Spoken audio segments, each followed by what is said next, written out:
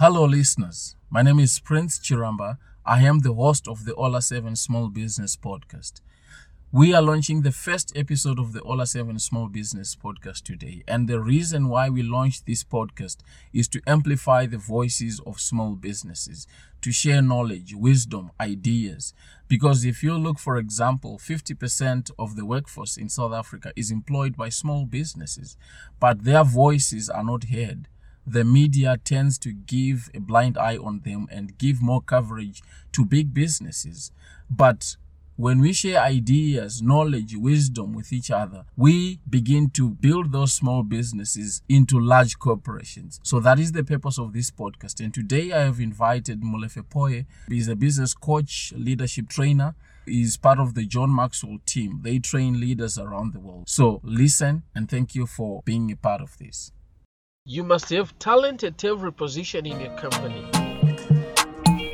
You have to be ready to hire and fire people. Yeah, but you gotta be compassionate with yourself. But how do you define a small business? Is it by the number of employees or by revenue? Our website is loading very slow. What is the best accounting software? I've not yet filed our taxes. Should I hire my relatives? Do I need a personal bank account or a business bank account? I don't know. Welcome to the Ola 7 Small Business Podcast with me, Prince Chiramba. This is a place where we talk everything business, everything entrepreneurship, everything small business. Yes, welcome and welcome. I say this a million times and with enthusiasm because this is a place of empowerment. So stay tuned and listen to today's podcast. Today's episode is sponsored by the Ola 7 Digital Agency. Whether you need a website, your logo, graphic designing, search engine optimization, or to run your Google ad campaigns, the Ola 7 Digital Agency is your one-stop shop. We help small businesses with online experience from start to finish. That's ola7.net/agency. ola7.net/agency. Once you are there, you will fill in all your details and our friendly consultant will give you a call to discuss your needs and to give you a relevant quotation. That's ola7.net/agency for your entire digital marketing experience. When running a business, you need to know the numbers. You need to know how much is coming in, how much is going out, whether you're making a profit or you're making a loss. But you need more. You need to manage your payroll. You need to manage your taxes. And to help you manage all that, there is an accounting software, Sage. Sage is the number one accounting software and they can help you manage your business finances from start to finish. For a 30-day free trial where you check out, try everything that you need, clear all your doubts. It's like a test drive and you don't pay anything. Head on to www.ola7.net/sage. That's ola7.net/SAGE. And you can try out anything. I'm sure you will like Sage. Sage Accounting is your number one accounting. ola7.net/sage. That's ola7.net/SAGE for your number one accounting software. Today in this podcast, I am featured with Molefe Pooe, the man that I've been waiting for a long time. And Molefe is the managing director of Inertial Leadership and Business Coaching. He's a certified leadership and business coach, speaker, leadership trainer, facilitator, and member of the John Maxwell team. Molefe is passionate about working with business leaders, business owners, and entrepreneurs to help them create sustainable and profitable businesses through disruptive leadership. The company's mission is to equip business leaders, entrepreneurs, and business owners with tools and skills that help them to successfully navigate through business complexity and rapid speed of change. Molefe Pooe, thank you so much for coming. Welcome to the podcast. Thank you, Prince. Thanks for the invitation and good day to your listeners. Obviously, they'll be listening at different times of the day and at different periods in their lives. So, wherever you are, whenever you join, good day to you and hope you learn some things from this session. It's a privilege to be with you, Prince. Thanks for the invitation. Thank you so much. Thank you. Let's just kick off. Can you introduce yourself? Well, as you've said in my bio, my name is Molefe Pooe. I'm born and raised in Soweto. I've had the privilege of living and working in various provinces in the country. Started obviously studying in Soweto in my formative years. Then I completed my high schooling in the Northwest. Then upon completing my matric, I went to KZN to study engineering. And then when I was completed studying engineering, I had a bursary with SASO and I had the privilege of working for SASO after completing my mechanical engineering degree, and I worked for them for quite a while. And then from there, I joined another company called Unilever. They've got various divisions. They manufacture home and personal care products, which is your soap and your detergents. But I was in the foods division where we manufactured all your spreads, your cooking spreads, your cooking oils, and your spreads like your margarines, your Rama, your stock, your Flora. So I was in a factory where we manufactured margarines. And then when I completed my tenure with Unilever, I joined and formed a company called Metamorphic Engineering, which basically sought to provide engineering solutions to the petrochemical, power generation, and construction industry.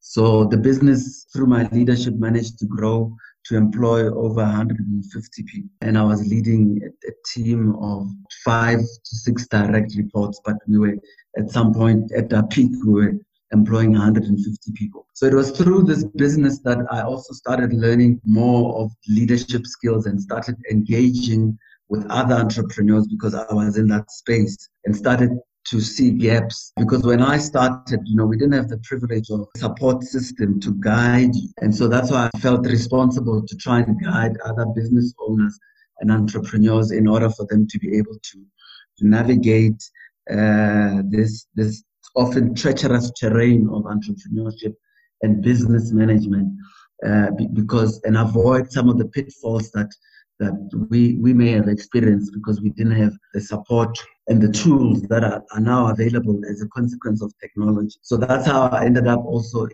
coaching entrepreneurs and business owners, because I understood from personal experience some of the nuances and the challenges that entrepreneurs face on a day-to-day basis. So that's pretty much me in a nutshell. That's interesting. So tell me, when you say you didn't have the support when you were in business and that inspired you to start this leadership training and to train other entrepreneurs, what support did you realize that we don't have, the support that you were lacking at that time? Look, every endeavor that a person undertakes, you'd usually find that there's normally a community of people. There's an ecosystem. Let's say you want to be a doctor. Typically, if you go to a university, there's other doctors that are there. And often you'd find that you can engage if you're in your first year, you can always, glean on the knowledge or the wisdom of someone in their third year so that they can guide you in terms of your learning journey. So entrepreneurship, but there's no school that you go to. It's typically personal decisions that people take as a consequence of various other influencing factors. And so that's why, because there isn't really an established system, there's often a lack of support and guidance that is very much required, especially in the early stage of your business. Now, it's a bit more formalized depending on which part of the country you are, because even large corporates and organizations started to embark on what they call enterprise and supplier development, as a consequence of the triple BEE legislation that forces organizations to also procure goods and services from small, medium enterprises. So they've structured, they've got a structured approach to the development of SMEs.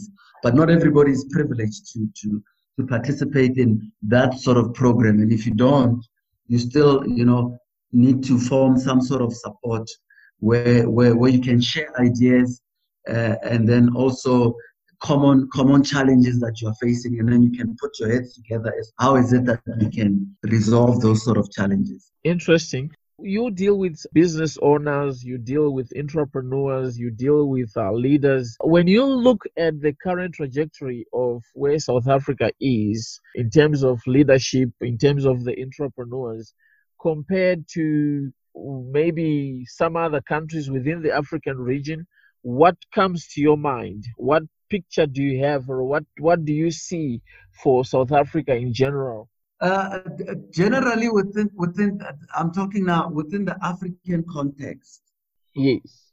versus that's where I'm going to start.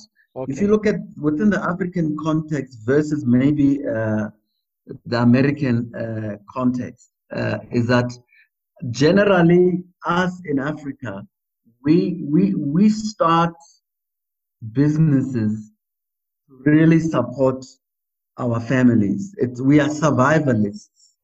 We don't launch into a business because we've seen a gap in the market, and maybe we're bringing some technological advancement into the market, similar to what the Bill Gates of this world have done. So the general majority of businesses in Africa, that's just my opinion, are really just there established to survive. So they're basically there to try and meet the needs of the founder, because maybe things didn't go well, or you don't have the necessary skill, access, opportunities in the corporate world. So then you have left to fend for yourself through the skills that you have, whether you are in construction or whether you are in any other field, whether you are in marketing or whatever. Whatever business you start, you're typically trying to start it not because you gap in the market. You are trying to support yourself. Versus if you look at the American culture, they're very much risk pro, and they're very much trying to provide solutions, bring solutions to the market. So they're always experimenting, with ideas. And that's why you find that a lot of some of the technology advancements, from even cars with the Henry Fords started there because they have a culture of that allows people to fail. In South Africa, if you fail, or within the African context, we have a very negative view towards failure. And so if you fail, it's almost like you're taking it personal. But in the American culture, failure is and that's what you really need an entrepreneur, because oftentimes you don't get things. I mean, if you think of the guy that invented the light, Thomas Edison, he failed over 10,000 times, but he continued trying. But Yeah. why? Because the culture within America, if you fail, then it's just an experience because it gives away. And so we don't fail often enough in Africa because of our association with failure. And again, to my point, we tend to typically form survivalist businesses just to support ourselves. And so we don't really push ourselves hard to identify, gaps in the market that we could bring unique solutions to. There are pockets of that. I'm not saying it's not happening at all, but I'm saying for the general majority. And that's why there's such a big informal sector within Africa, people selling vegetables that are unregistered businesses Yeah. on street corners, wherever. It's really typically just us trying to feed ourselves, trying to survive, as a consequence of us not being able to maybe access, like I said, corporate jobs. Yeah. And obviously, what you're saying, one would maybe want to know, how did we get there? Where did we get this culture of being survivalists compared to what you referred to, the American culture, where they are experimentists, where they experiment things? They're always in the lab trying this, trying that. And if you look back in the American culture, it stems back to the dawn of time. And to us, this is the 21st century. We are still survivalists. How did we get there? Your question is very deep, because to really try and underscore the reasons why we are where we are, one would have to obviously look at the political history as well of a nation, or South Africa in particular, and understand that for the general majority, never really been given an opportunity as a consequence of colonization to express our true selves and find ourselves. So we've been playing subservient roles for the most part and never really embarked on self-discovery. I mean, apartheid for one, colonization as well. It's really limited the potential of the majority of the African people. So it's only recently that we've been trying to emerge and come out of that and really begin ourselves for who we are beyond some of the definitions that have been imposed on us. And as a consequence, the limiting beliefs that have been imposed on us in terms of who we are and what we are capable of accomplishing. And so for the general majority, outside of the African context, I mean, if you look at Europe, they've never really had that. They've never been slaves. So for many generations, they've been able to experiment without any reservation, try out different things, being able to build resources, and chart their own path in terms of what they wanted to accomplish in life. And so we have been limited. And so we've carried those sort of mindsets and those sort of cultures from generation to generation. But like I'm saying, it's only recently where we're beginning to break out, and that's why we keep celebrating, the first black this, the first black that, the first black that, because previously we never really had opportunities to access. We were disenfranchised as the common term that's being used, and denied opportunities and denied access. I mean, even beaches now of recent, I don't want to get political, there was a point in time where Black people were not even allowed to access beaches, and so that's why we can't swim, we can't even surf, versus somebody who grew up at a beach. There's very few. Have you seen Black people at a beach surfing? You can count them. I mean, most people don't know those sort of people. You understand? But it's really about access to opportunities and access to environments that can help you to discover yourself and express yourself fully. So like I'm saying, and that's why it's only now where we begin to celebrate, maybe the first Black business, the first Black CEO, or the first female CEO of a listed company. There's not a lot of us like that, but 10, 20, 30, 50 years down the line, it will be a common thing, especially when you consider that we are the majority. It will be commonplace to find that there's a lot of successful Black businesses. The white population have had an advantage from an economic perspective because they were advantaged to start businesses. I mean, the Sasols of this world. Even when you go into corporate, typically you find that the economy is run by white people because they've been at this game far longer and be able to climb the corporate ladder and occupy positions of influence and of power. That even when we were in corporate, we never really ascended to higher heights. If you were a manager, maybe that's the best you could do, and you couldn't become a director, you couldn't become a CEO because they didn't see you as having the potential to do that. And so that limited us. And so we took those mindsets back home to our families and perpetuated the belief. Intentionally or unintentionally. And so it had a ripple effect. Yeah, no, that's very true. But you see, one thing that I'm realizing within the context of what you're saying is the younger generation kind of have a different mentality. Maybe they didn't experience some of the things that you were referring to. I see a lot of hunger, a lot of passion in our people, trying to start something big. But again, I don't know if one might need to know what really needs to be done to break away, to break free from what you're referring to, and go for that bigger picture where we build businesses that last for hundreds of years, business that are not attached to you. How can our young people break free and do just that? Yeah, it's really about exposing yourself. Like I'm saying, because there's already a mode that exists that says, this is what we are capable of doing. And you on a day-to-day basis, you are exposed to businesses that fail or businesses that don't really differ from the next person. People are selling vegetables, people are starting construction companies, people are starting what else? Catering businesses. But we need to shift our mindset first and foremost to begin to see value even in some of those small or common businesses that we do, and start to see them as potential big business. Okay. Because a lot of us downplay our culture for the most part. I mean, I was saying to somebody, and I write about it also in my book, that my younger brother has been living in Japan for the last 3 years. One of the cuisines that the Japanese eat is sushi. Yes. If you're in Tokyo, almost every street, there's a sushi store there, and these people are thriving in terms of those restaurants, and that's part of their culture. But you come to South Africa, our African cuisine. If you go to a restaurant, what do you sell? You sell pizza, which is Italian. Pizza is supposed to be Italian, and pasta. Yeah, I know the Americans also have pizza with Pizza Hut and so forth.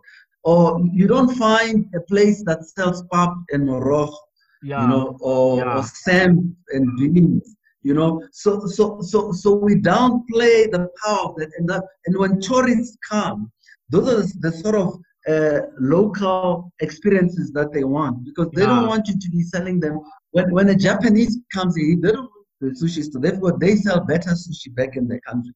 Yeah, you understand? Obviously. But it's about starting restaurants as a simple case that can sell them. I mean, now even some of these big food chains like KFC. I mean, KFC started introducing pap and chicken. Then these guys followed suit. Who are they? Nando's started. But the problem is that they realize that there's a gap in the market, that even black people themselves, they don't know how to take their culture, and their common experiences and convert that into money.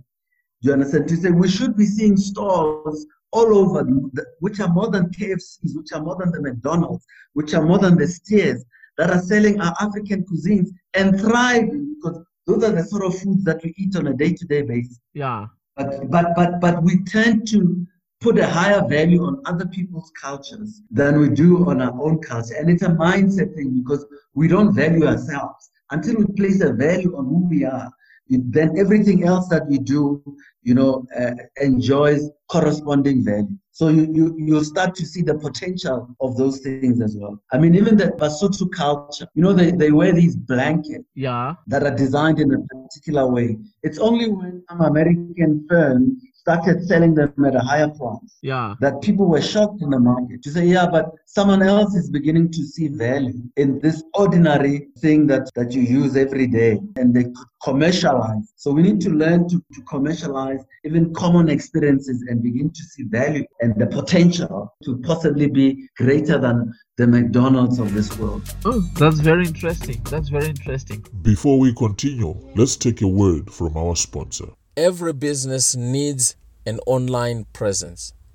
You don't want to depend on social media profiles as your online home. No, you need your own website where you can display your services and run your sales and everything. So if you need to launch your website from the beginning, or if you have got a website that needs some alterations, the Ola7 Digital Agency is there to help you. That's ola7.net/agency, ola7.net/AGENCY. Or whether you need a logo, some graphic designing, some search engine optimization, or to run your Google ad campaigns, the Ola7 Digital Agency is your one-stop shop. They can help you with just that. Visit their website at ola7.net/agency. When investors want to invest some money into your business, they need to see your financials, they need to see your books, they need to see how much you are making. So to help you manage all that, you need a proper accounting software, and Sage will help you do just that. You don't want to run around like a chicken without a head when investors want to put in some money into your business. So for a 30-day free trial of the best accounting software out there, go check it out at www.ola7.net/sage. That's ola7.net/SAGE. Thanks to our sponsor. let's continue with the podcast. With what you experience as a business leader, what is the picture of somebody who wants to start a business? What would you advise them if somebody wants to start a business today, regardless of who they are, where they are, but they just want to start a business in South Africa? What is your advice to them? It depends. There's so many. The issue is you need to be clear of what problem are you trying to solve in the market. An entrepreneur is somebody who's not afraid to confront problems. He's actually inspired by problems. So if you're going to be starting a business, try and find out what problems people have. You know, what pain are you solving? What pleasure are you creating? So try and find out what are people's pain points, your typical customer. What are their pain points? What are they struggling with? What experiences are they trying to gain? You know, and that's really your starting point. And try and match your skill to the solution that you are trying to provide to the market. Because typically, like I said, we start businesses without any form of research, because what happens is that there's two kinds of businesses that I speak about in my book. There's an owner-centric business, and then there's a customer-centric business. Because you must remember that the definition of a business really is that a business is a system that delivers value to a customer. When you're saying I'm starting a business, what you are basically saying is I'm putting together a system that tries to deliver solutions, that tries to deliver value to a customer. And so when you understand that, then you open up your eyes to begin to see solutions, or rather, problems that are surrounding you. Pick ones that there's a market for it. You know, you could solve a problem, but you could find that there's not big enough a market for you to be able to sustain that particular solution.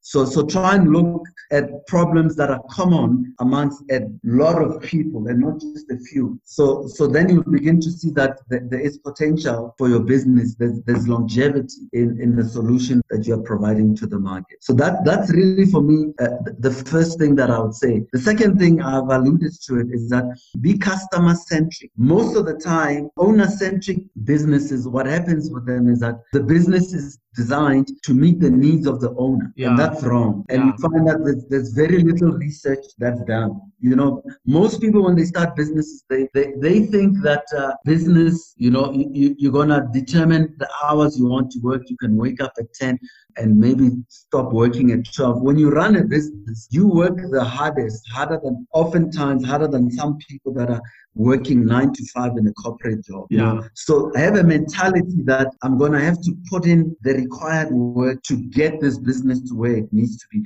Because remember, you are starting something from scratch. And what happens is the fallacy that a lot of people that transition from corporate to business is that they don't understand that perhaps they've been employed in that company under one department. Yes. So they only can see what's happening in that one department they belong to, whether it's marketing, whether it's sales, or maybe it's operations, or it's finance, or it's IT.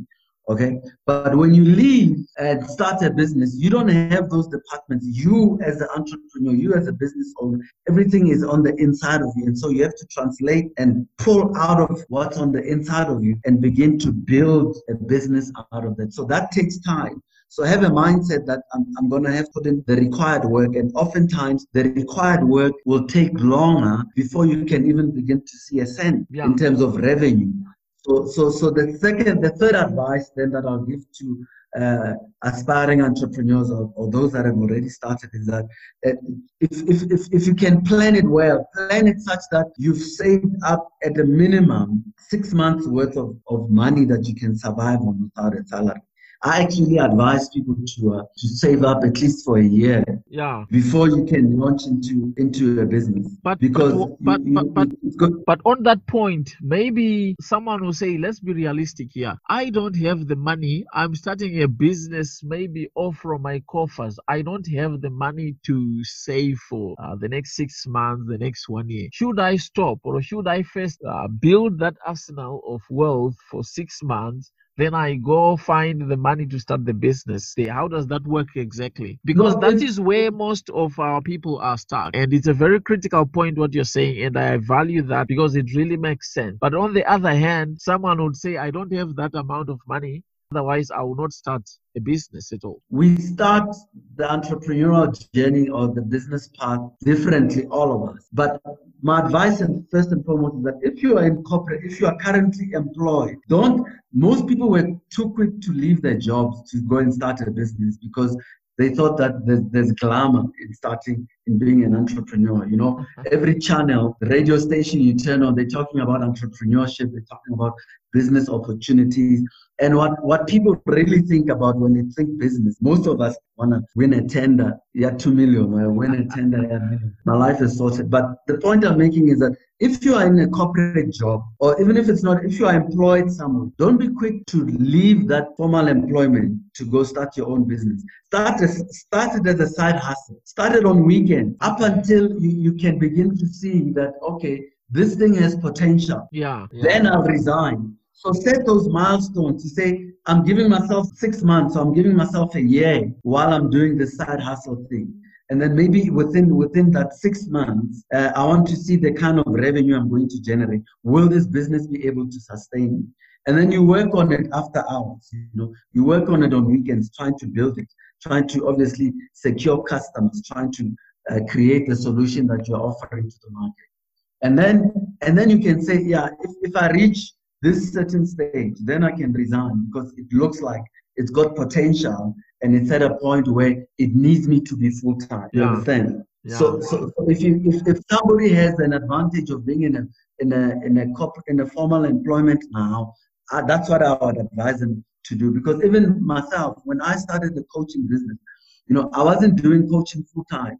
I had my own engineering business that I was doing 9 to 5, and then occasionally I'd coach entrepreneurs. And then that business continued to grow, you understand? But I still kept on doing my engineering job, which was paying my salary, because for the most part, the amount of money I was making in coaching was not enough to sustain me. Do you understand? Yeah. So that's why I'm saying that if you can do that, you should be able to do that. But if you find yourself in an unfortunate situation where maybe you've been retrenched and been going without work for a long time, try and find ideas that don't need a lot of money for you to start. Even when you have a big idea, even when you have maybe a world-changing idea, start with something simple. You understand? Maybe you have a vision of building being the next Elon Musk and starting. Elon Musk didn't start building electric cars. Yeah. He tried various businesses, and from the money he made with those businesses, he funded other projects that he had. So see this thing as a journey. To say, let me start one thing that's simple that can be able to generate me income and sustain me. And when I'm stable and I've got spare cash, I can try and either reinvest in the business and grow it, or experiment with other ideas that I have. Okay, interesting. Now, you recently wrote a book, Money Talks. Was that your first book? Yeah, this is my first book. Okay, good. And how is the experience? We'll talk about what's in the book later, but I just want to know your experience in terms of writing the book, your experience in terms of publishing the book, and the reception on the market. What is your experience on that? Okay, that's a good question. Firstly, in terms of writing the book, anything worth doing is going to require effort, and it's going to require sacrifice, and it's going to require focus. When I've embarked on the journey of writing, I thought I would finish the book in 3 months.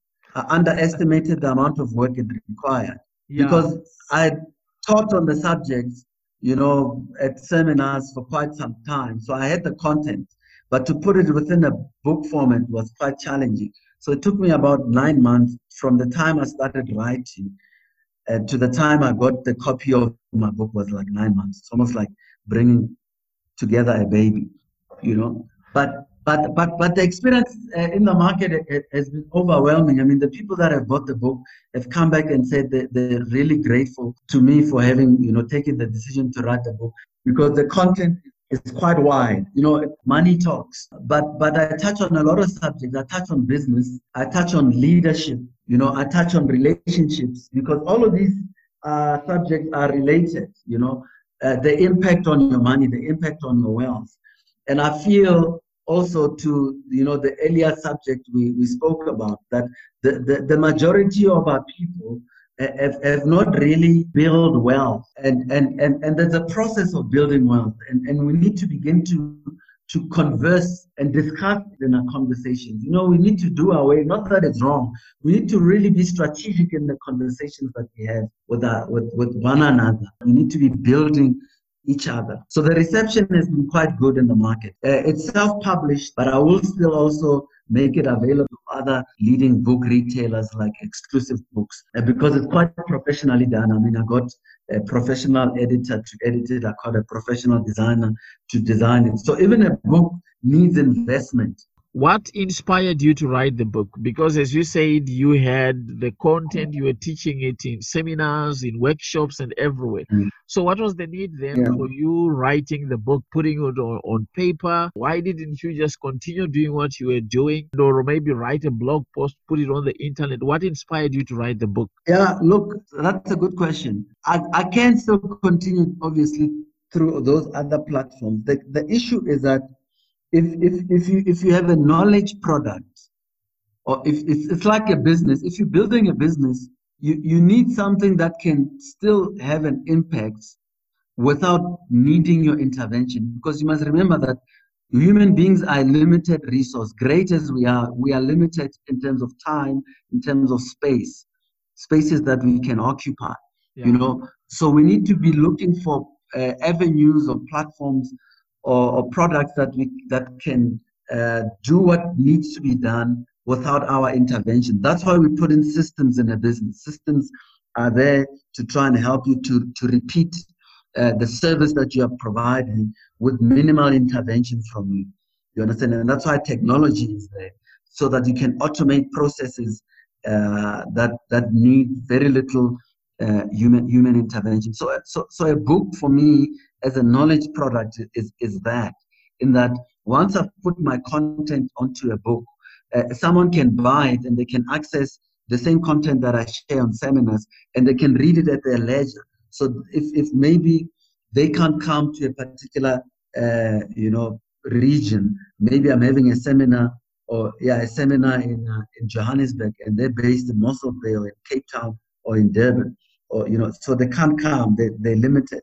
But if they have a book, they can purchase it, and then they can have access to the same material at any given point. But the content of the book, specifically what inspired me to write it, is really through my interactions with people. And like I said, at some point we had 150 employees in our work. And these employees, are the kind of people that would be always asking for loans. And I'd realized that, and I knew how much they earned, and their lifestyle also didn't match the earnings. And they were in a perpetual cycle of always borrowing money.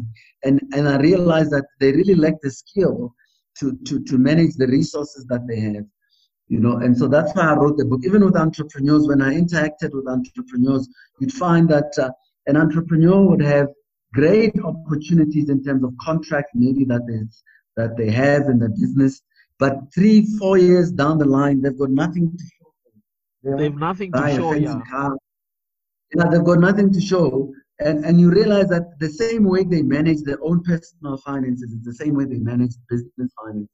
And so they were never taught, because remember that if you've got a specific skill, money requires a skill, wealth requires a different kind of skill. Just because you've got the skill to make money, because your skill to make money could be from your profession. Maybe you're a doctor, maybe you're a lawyer, or you're a builder, or you're a marketing person, whatever.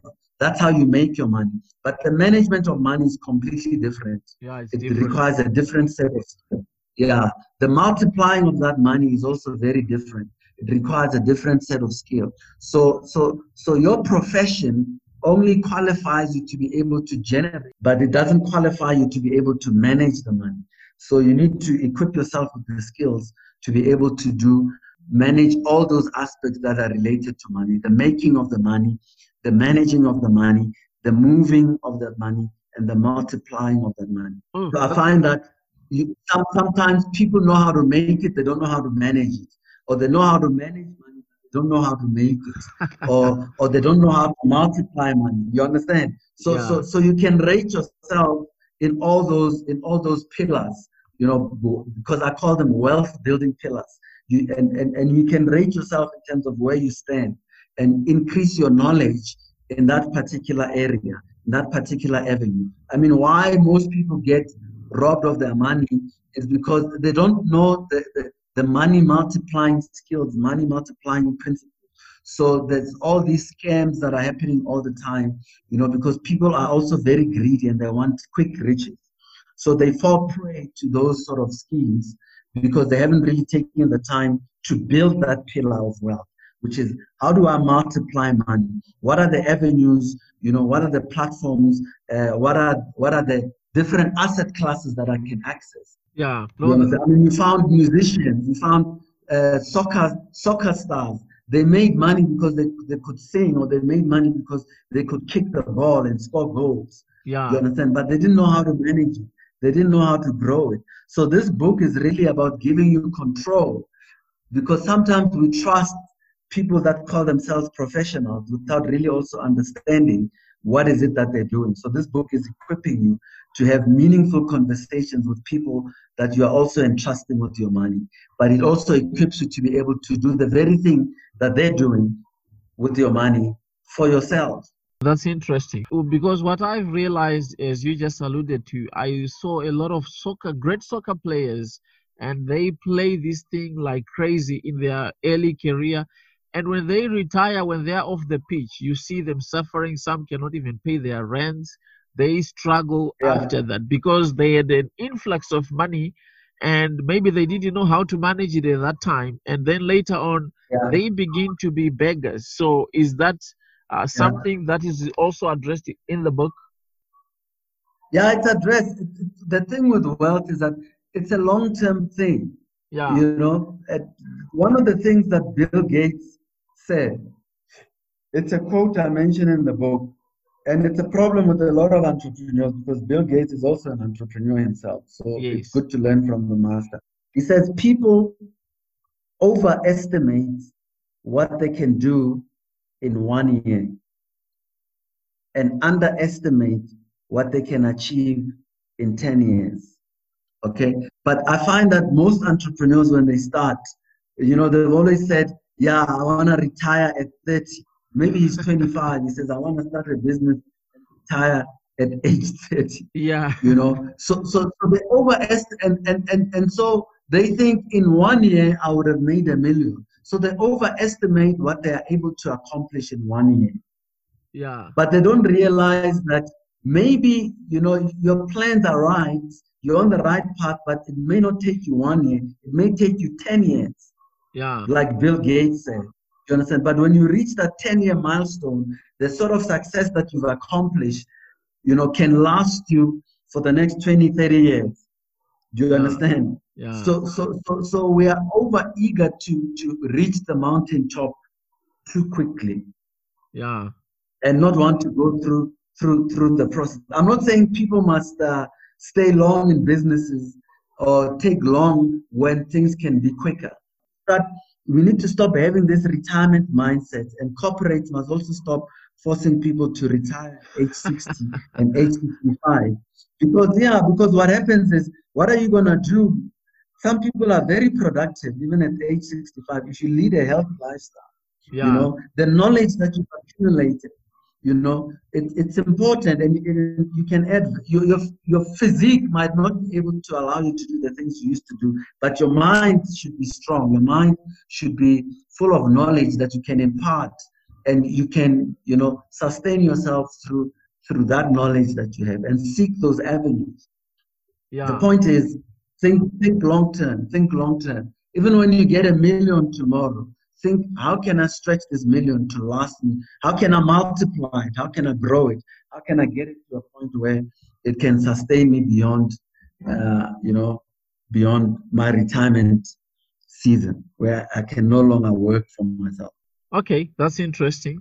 And just to maybe wrap things up, I'm going to go personal with you now. So if Yeah. somebody is to ask you, what is your favorite food, what would your answer be? My favorite food. My Yes. favorite food changes from time to time, but I like mutton stew with sam and beans. That's Okay. one of my favorite. Yeah, mutton stew. I enjoy mutton stew. I enjoy lamb chops. Uh, you know, yeah, I like meat. I like stew, mutton stew. You're a meat eater. Okay. And what type of a Yeah. leader are you? Are you an autocratic leader or a democratic leader? Are you that kind of a leader who give people their freedom or they must follow your rules? No, no, I'd like to. Leadership is about inclusivity. It's not one guy saying this is the way to go. So I believe in soliciting input from the people that you lead, so that we can co-create, the solutions so that you can have buy-in from them as well. So I'm very consultative in my leadership approach. I'm not autocratic. So I'm very collaborative as well. I believe that the people you lead can contribute meaningfully to the accomplishment of that vision. So I'm definitely not autocratic, far from it. Yeah. So I'm consultative and give people the freedom to express themselves and contribute and find solutions. Okay. Do you hire on skill or on experience? What do you mean? On skill, meaning you've got raw skill, but you haven't got proven track record. Yes. It depends. I mean, if let's say there's an opportunity in the business is growing, and you are needing to bring in young talent. So you would expect that that young talent doesn't have, the runway that someone who's been in the game for 20, 15, 10 years has. So you want them to obviously have the relevant skill, either through formal qualification or demonstrated skill that they have. And then you can hire them, and then maybe they can work with somebody that can help them with the experience, because experience comes by accessing opportunities for you to continue to use those skills that you have, and you perfect the skills. So it will be informed by the context. There are certain jobs. Let's say you were to employ a CEO of an organization. It's a very critical role. You'd want to have somebody that has both the skill and some sort of experience. Uh, and that's a problem with a lot of the entrepreneurs and business owners, that they give themselves these fancy titles. They are CEOs, they're managing directors, but they Everybody don't is have with the a requisite CEO on skills. Facebook. Yeah. Yeah, but they don't have the requisite skills. You understand? That Yeah. that same person, you wouldn't take them to go and apply for a job of a listed company on the Johannesburg Stock Exchange, but they call themselves a managing director, because we Yeah. like titles. We promote ourselves without the requisite experience. And when somebody challenges us, we throw a title at them. You understand? Yeah. So that's a challenge with a lot of entrepreneurs, because the guy was maybe a builder at at the former employer. Maybe he was an artisan, he was a mechanical fitter, and he's good at it. And then he registers the business, and then he calls himself a managing director. Where did he learn to be a managing director? Yeah. Hmm? Yeah, do you understand? And then they keep saying, "Yeah, it's my business. I know." You only know a certain part of it. So entrepreneurs need to be humble and know that they don't know everything. They may be good at what they do in terms of the skill or the specific service that they're providing to the market, but they still have a lot to learn from a finance point of view, an administrative point of view, legal point of view, leadership point of view. And those are some of the requirements that are needed for somebody who goes into a corporate world versus somebody who runs their own business. Good. And what is Yeah. your favorite song? What does Molefe Pooe listen to? My songs change all the time. I mean, I listen to gospel music if I'm obviously, because I'm a Christian, but I also listen to R&B from time to time, you know. So at this point in time, I don't have a song that really comes to mind that I'm saying this is my favorite song. I don't. In all honesty, they differ from time to time. Okay, no, good. And what do you do in your spare time, on weekends, after work, on your leisure time? Uh, I jog, I try to read, and I listen to podcasts as well. I'm always trying to better myself in terms of knowledge, in terms of understanding of the world, in terms of improving my skills. And then from time to time, I like to travel as well. Obviously, now in times of COVID, it's a bit of a challenge, but I Yeah. like to travel and immerse myself in different cultures so that I can learn what they do and what they're about, and engage. I like to socialize with people because you also learn a lot from other people that are different from you in terms of interests, in terms of inclinations, yeah, in terms of career paths. So I like to network and engage with, with, with people. I also spend time with my family. I have a wife and kids, so I enjoy spending time with my kids and yeah, just engaging with them, even though they're still young now. But you know, yeah, I'm a hands-on, involved kind of parent.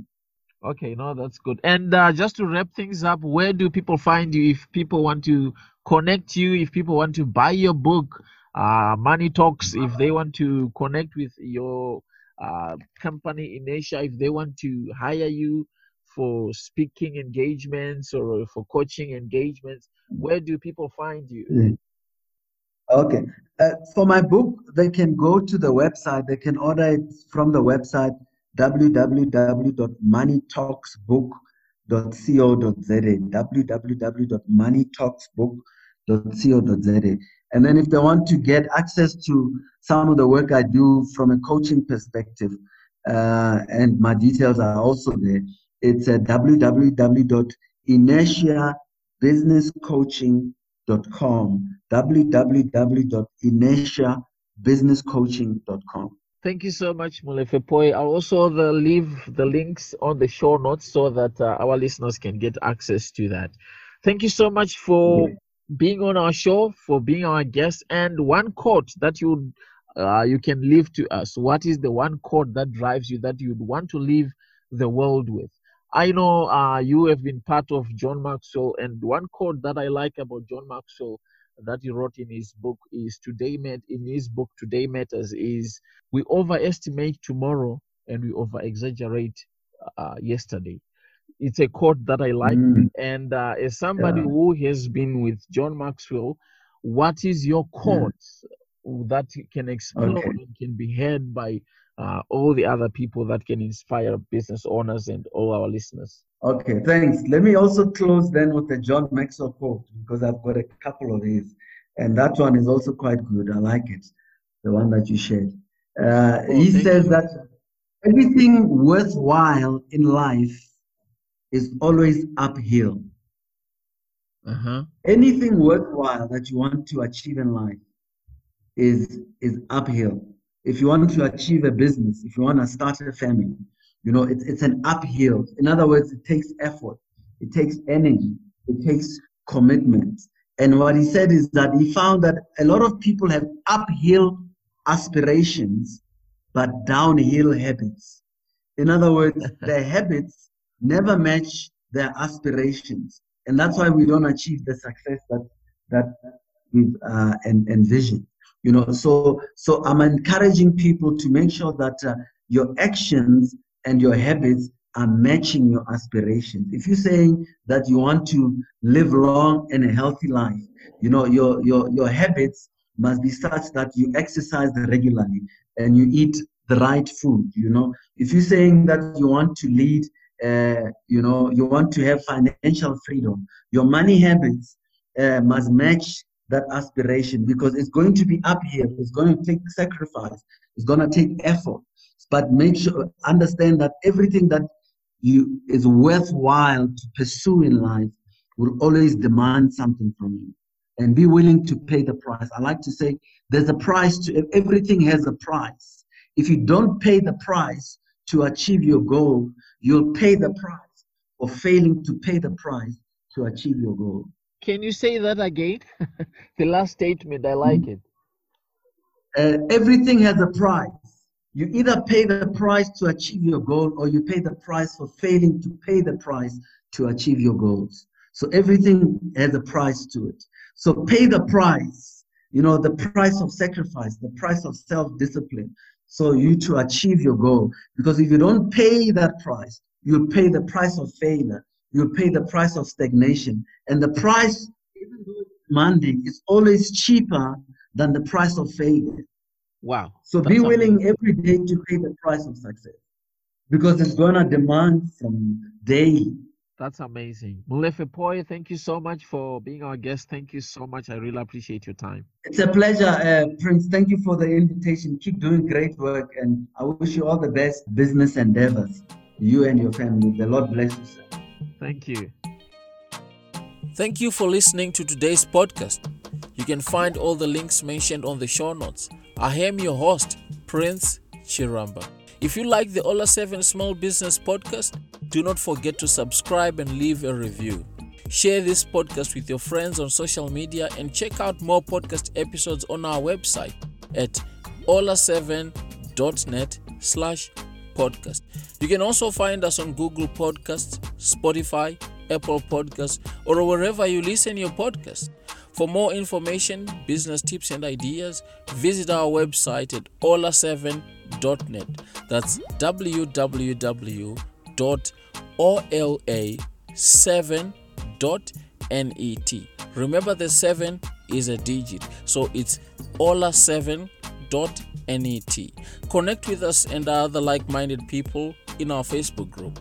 Go to Facebook and search for Ola7 Online Community, and you can find us there.